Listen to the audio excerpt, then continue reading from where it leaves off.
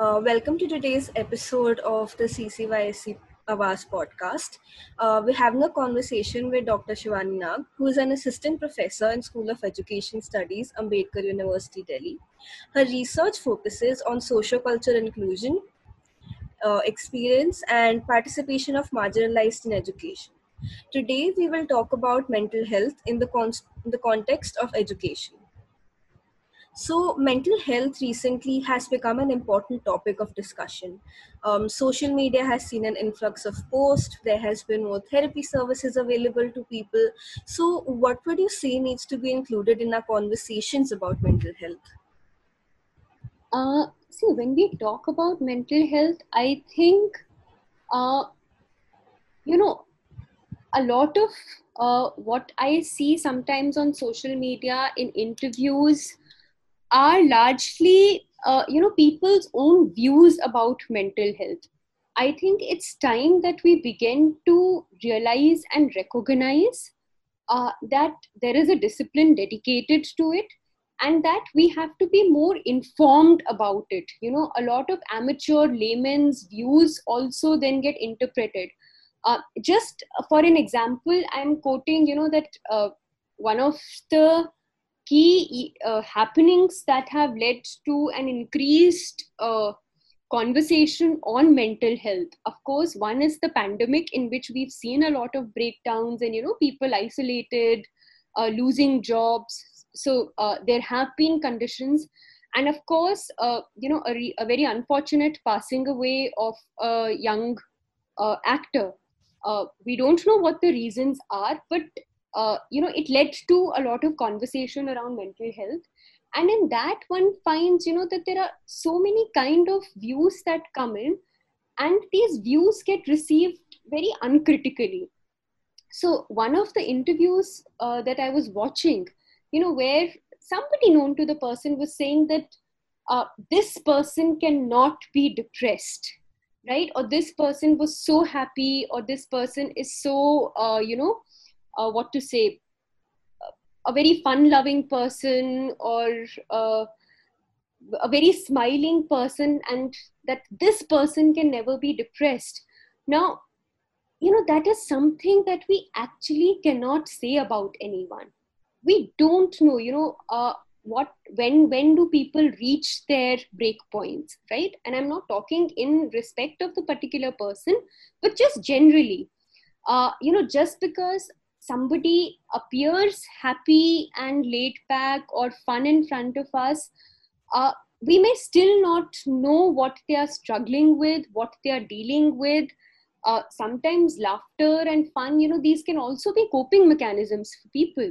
So I feel that, there are a lot of statements made around that this person cannot be that, or how is it that the person was under depression or anxiety, and the parents didn't know.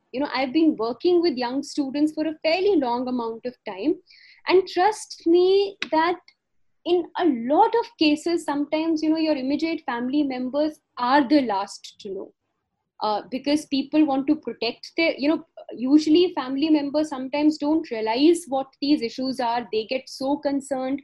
So you have young adults who would want to protect their families, in a way, by hiding their mental health issues.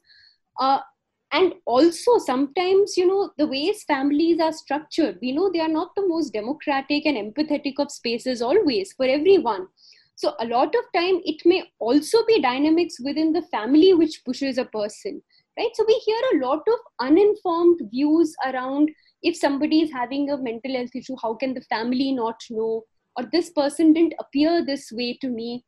And these actually begin to inform us, and these can, really in some ways make discussions around mental health difficult, because then we try to, imagine a certain prototype of a person who can be affected by mental health issues and who cannot be, uh, right? So in that sense, what I really feel is that in our conversations, we really need to hear people who know something about mental health, to make sure that we are engaging it in an informed way, we are reading about it, and not everybody becoming an expert on it and then giving out or sharing views that can actually distort people's understanding of mental health. Yeah. Definitely. And as you talked about, families and the dynamics of mental health issue experiences, despite more discussions on mental health, people are still really apprehensive, hence, to talk about what they're experiencing. So, how can we ease into the discussions about the same, whether it's for classes, for works, or with our family and friends?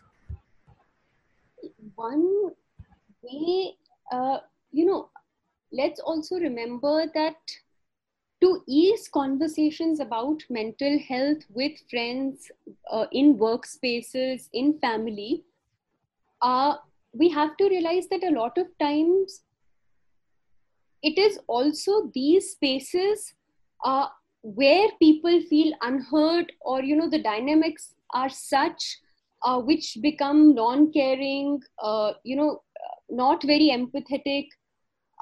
There is a lack of empathy in some of these spaces. So if a workspace in itself is structured in a way which is extremely hierarchical, a lot of authority, very less freedom, it becomes oppressive. Then of course it will be difficult for a person in that workspace whose mental health is being affected by the very conditions of that workspace to be able to talk about it there, right? Similarly, in families or even amongst friendships, sometimes our what we call quote unquote friendships, our relationships with our peer group, with partners, can also be not very healthy, or the term that we use sometimes, they turn toxic. So one is that we have to realize that we assume these are the spaces of comfort. They may not necessarily be so, and it will always be difficult to talk about mental health in the space or in that relationship, which in itself, through its dynamics, through whatever it is about, uh, is somewhere contributing to the person's mental state at that point of time. Having said that, it is true that even spaces, friendships or family or workspace, which are not oppressive, which are not that toxic, which largely are caring and respective of a person's space, can also sometimes become unreceptive to issues of mental health, uh, by ignoring certain symptoms, or a lot of our conversations, like for instance, sometimes when a person is feeling there is a difference between feeling depressed and depression as a condition, right? A lot of times people with mental health issues face a lot of gaslighting and responses of the sort that you have it better than so many other people. A lot of times we are unable to understand where the person is coming from, right? A lot of in friend circles, a person may hesitate to share that they are feeling extremely anxious, or they are having anxiety attacks, or they have a condition of depression, fearing that with friends it's always about fun, and then nobody wants to there is alienation begins to happen, right? Here is a person who's not always in the best of the mood, so friends begin to avoid. They want to have fun, so you don't want to have somebody who at that point of time is not looking in that fun mode to you, or you don't want to be responsible, to have to hear the other person's struggles. So there are n number of ways in which either we try to trivialize the concerns of people who are in a mental health condition by saying that it's not that bad for you, or you're not trying hard enough, or you're not grateful for what you have. Or sometimes we begin distancing also, because we don't want our own mood states to affect. And sometimes genuinely it is also possible that in these same spaces there are people who are facing various other struggles in their lives, And at that point of time, they don't feel they are ready to receive another struggle, right? So these are all complicated issues, but a way in which uh, we can make some space for people to be heard is to actually talk a lot more about it, to facilitate this understanding that hearing each other's struggles, or being empathetic, not becoming too scared about it, not feeling the pressure to have to pull the person out of it. That's not your job. That the therapist or the expert will take care. But just to be there, if we can demystify some of these conditions, perhaps it will help. And we need to realize the impact it has on people. I don't think as a society we really understand the impacts of depression and anxiety on the person who has it, or other mental health issues as well, right? I'm talking about depression and anxiety also largely because this is something that we see a lot more happening uh, with children and young adults. But we need to demystify them, and create some amount of care, knowing that you just have to be there, uh, have enough services available. So yeah. Um, Definitely. And just our interactions during this pandemic are changing so much. So, how we're interacting with families, with workspaces, with colleges, universities, everything is changing. So, in that light, where everything has suddenly shifted online, students from class 1 to research scholars are at home, having classes and assessments online. So, what kind of shift would you say that brings about in terms of mental health? See, this shift is actually, it's a huge shift, uh, and the impact on the family dynamics, the work relations, and of course, not just mental, your physical being, your mental being, are immense. For example, you go to your workspace, uh, you work there, and then once you're back home, it's a different atmosphere. In saying this, I'm not saying that all home spaces are happy spaces and that you feel very relieved when you come back from work. But uh, let's look at two imaginations. Okay, one where it's a happy home, people go out to work, and when they come back, when they're back to their homes, that's a space which is a space for them. It allows them to get over their work worries, they interact with each other, and that becomes a way for them to detoxify themselves, to get into a better space. Now, what has work from home done for them? Now, the same home is the workspace, right? So that transition from work to home no longer exists. For a lot of us, our workspaces have become like curfew spaces. It doesn't remain like a home anymore. Because if suppose as a faculty, if I am teaching on in an online kind of a mode, right? Then for me to be able to transact that lecture or that class would require that people around me are quiet, they don't disturb me, they don't enter my room.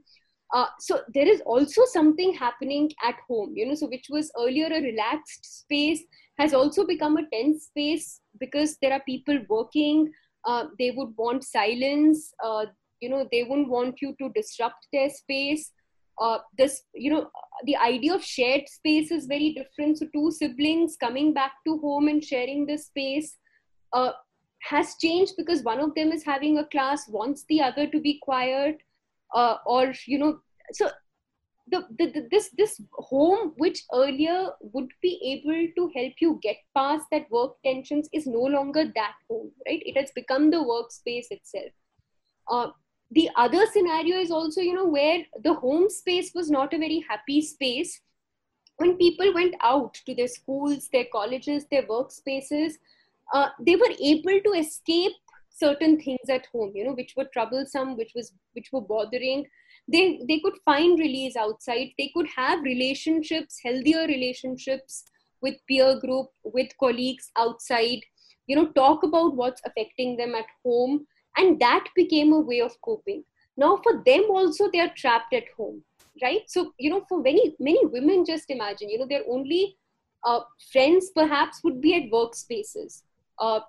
For many women still, though they are working, they are professionals, they are getting salaries, that's the only legitimate reason to be out.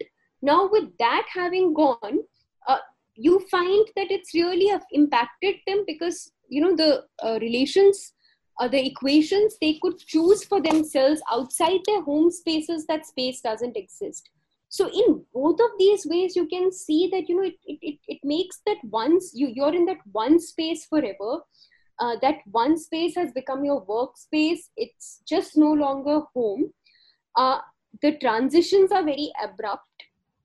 You don't know, for many of us, we find that, so now when you're going to work and coming back, you have fixed time. Work from home has no fixed time. So of course it's shifted the entire paradigm of work for many, many, many people, right? You're not able to talk freely, even in terms of classes. Imagine for students to not be able to ask doubts. For young children, I've seen some young children go through it, where parents are also sitting, seeing them having online classes and then pushing them, that child answered but you didn't answer. So the pressures on children, youngsters, the teachers themselves, and not just in educational space, everywhere, has really, really increased a lot. There are cases, I mean, I've heard of incidents where young man is attending a work meeting, has a 2-year-old son who doesn't understand what's happening. For the child, it's the home space, wants to run up to the father, and the father has to, then scream at somebody else at the house to take this child away. Right? So it's definitely created a very tensed, conflict ridden space for people to work in. And of course, alienating people from real human alive interactions is not very good for mental health. Absolutely. There has been a major shift when it comes to education. So, education in times of COVID is playing out in various ways. For some students, it may still be an escape to attend online classes from that conflict ridden place at their home. While for some, we Right. have also seen that families and students have been giving up on some really important resources or even their lives, since they're not able to access that education. So, in such a scenario, what role can educators play in mental health conversations, and how urgent of a role would you say they have to play? One is, I think, here, the whole institutions will have to own up the responsibility to have mental health conversations. Of course, educators, in terms of, understanding the challenges of students, facilitate, try to, think of pedagogy in a way that is inclusive not just in terms of online access, I mean, but inclusive also in terms of, how can you attend to each student, how can we now think of our lessons, our curriculum, our assessments in a way that, are uh, responsive to the challenges of students. But at the same time, by educators, if we mean the teachers, then not all of them are trained in mental health, right? I think sometimes institutions are also leaving a lot on the teachers, uh, not realizing that, they are also facing multiple, educators are also feeling challenges of their own. To be just in front of a laptop the entire day, when this is not something they've been trained for, their home spaces being, undergoing different kind of transitions.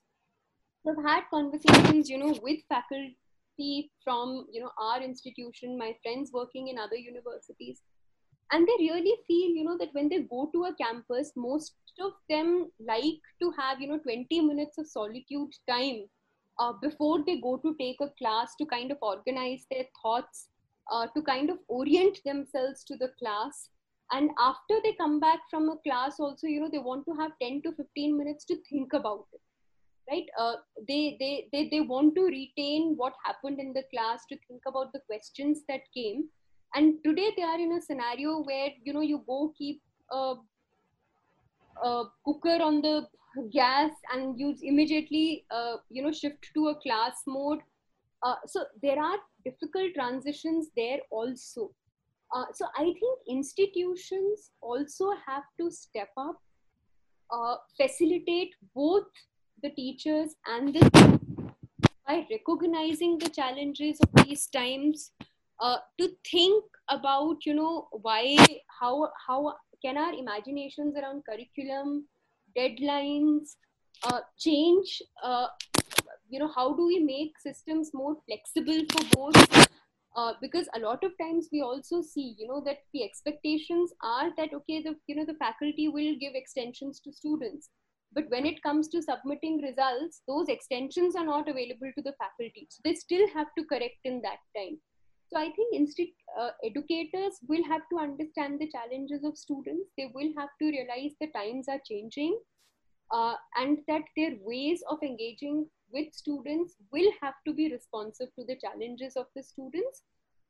Having said that, the teachers alone may not be equipped to engage with some complex mental health issues of students, and their institutions need to step in to support both, to make sure that they have very active mental health facilities available for the students who need it, right? Because a lot of times I think with my two disciplines are psychology and education, and one of my concerns around these two disciplines is that everybody thinks whatever is in psychology and whatever is in education is common sense, right? So everybody knows what a good teacher should be like, and how to counsel somebody else. But these there are theories, there are techniques, there are processes that require a rigorous training. So we should not also forget that certain mental health issues will require experts to deal with them, and the institutions have to make sure that those services are available.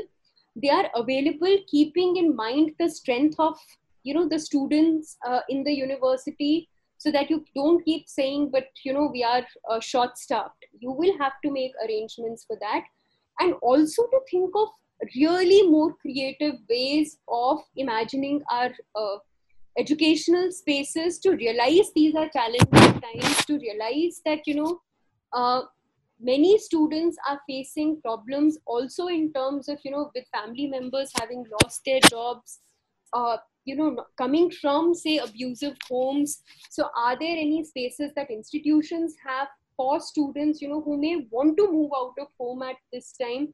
So there needs to be lot more structural institutional support for both of these to be able to work around, right? To be able to create a more empathetic kind of space. Yeah. I think absolutely. Just the fact that a few people really want to talk about a very pressing issue, that is the educators' mental health, their own struggles, the things they are dealing with, their responsibilities. So I think that's quite important to discuss. Right. So, we have to, we are all in it together. We have to facilitate each other, understand each other's struggles. See, we will also need to recognize that, as young adolescents and young adults, due to the stage of life they are in, at times could be way more vulnerable. Uh, However, educators will also come from different contexts. So we need to have, ultimately see what is empathy, what is care. These concepts, there is a amount of reciprocity in this, but even this reciprocity will be facilitated when you have a larger institutional support. If you leave these two to fend for themselves and support each other, it will not become possible, right? So institutions will also have to take responsibility for how the semester is being structured. Do we keep the same amount to time to finish the course, or will we need longer times? How do we imagine certain kind of transactions? uh, how are we mindful of students who have access to online, who do not have access to online? What kind of support are we being able to provide to them? Among students also, there is a huge heterogeneity of students. There are students who are at a stage right now, uh, with what is happening in their families and their own struggles. They are at a state where it's unfair to push them to engage academically and force them that if you don't finish it, you never finish it. At the same time, there are also students, for whom a drop in a year means staying in the same space. They want to be able to get out of that space. They want to find work. They need to find work to be able to support family, and they may not want a gap. So there are huge, the challenges of different people are manifesting in different ways. And we'll have to recognize that. Of course, there is no easy solution, when two struggles manifest themselves in very different ways and make very different kind of demands on institutions. But that is where, we'll have to think of creative ways, whether it is possible to perhaps, give time to some to take a break and come back, whereas let the others who need to continue. I mean, this is just one example that I'm giving. But the thing is that the institutions will need to listen to teachers and students more. They will have to think out of the box. There will not be one fit solution for all. So in these given times, we need to be flexible, creative, understanding enough to think of multiple kind of approaches and supports, that will uh, help students engage meaningfully with what they are, without it, kind of taking a toll on their mental as well as physical health. I mean, for a student to be at phone for reading, for attending class, for doing their submissions or laptop, it's not something very great for their physical health even, right? So there have to be a lot more conversations. The top leaderships of the institutions need to be consistently having conversations with the major stakeholders, the teachers and the students, and thinking out of the box. Be ready for multiple approaches and not one fit kind of solutions for all, and be prepared with strong mental health services which are accessible, because there are certain things which trained people need to do, which friends can hear you, but a friend who's undergoing their own struggle may not know how best to counsel you, right? So that is something which is non-negotiable. Yeah. Definitely. So that's all from my side. Thank you so much for engaging in such important conversations, and giving us a direction of where we should go with mental health and education. So thank you I'm for so joining. glad you had me here, and I really hope that I think it's important to have informed conversations on mental health, and for people to realize that before they discuss this, it's important to read about it. It's important to be informed about it, because when we talk about it in a certain way without being informed, we can really cause a lot more harm to people, right? So informed conversations, listening to mental health experts, reading verified sources on mental health, all of that is extremely important, so that we don't make careless statements that can prevent somebody who needs help from getting help. I mean, it bothers me when somebody says, how can you call somebody depressed or anxious or schizophrenic or this, because that means you still think these are taboos, right? If somebody has a condition, to refer to that condition, if it becomes a huge taboo, it almost, we can't make it sound like an insult to that person. It's not an insult to that person, right? So when our conversations take that tone, then it makes me worried that, if it is such a huge insult or a look down to be called a person with a depressive condition or any other mental health condition, then perhaps, people will be more worried to talk about it, to share with others that they are facing it, for the very fear of judgment that people will say, oh, you're not strong enough, right? Because we are saying this person or these people or so and so is so strong, how can this be that, right? So that is also, what prevents sometimes people from seeking help, because then they are fearful of being judged as weak, of being judged for not being strong enough, not caring enough, and so on and so forth. So we need to be a lot less judgmental and way more informed about this. That's very true. So thank you so much for joining this podcast episode. I hope people will feel more encouraged to engage with these issues, and hope we have more such conversations in times to come. Right? So bye to all.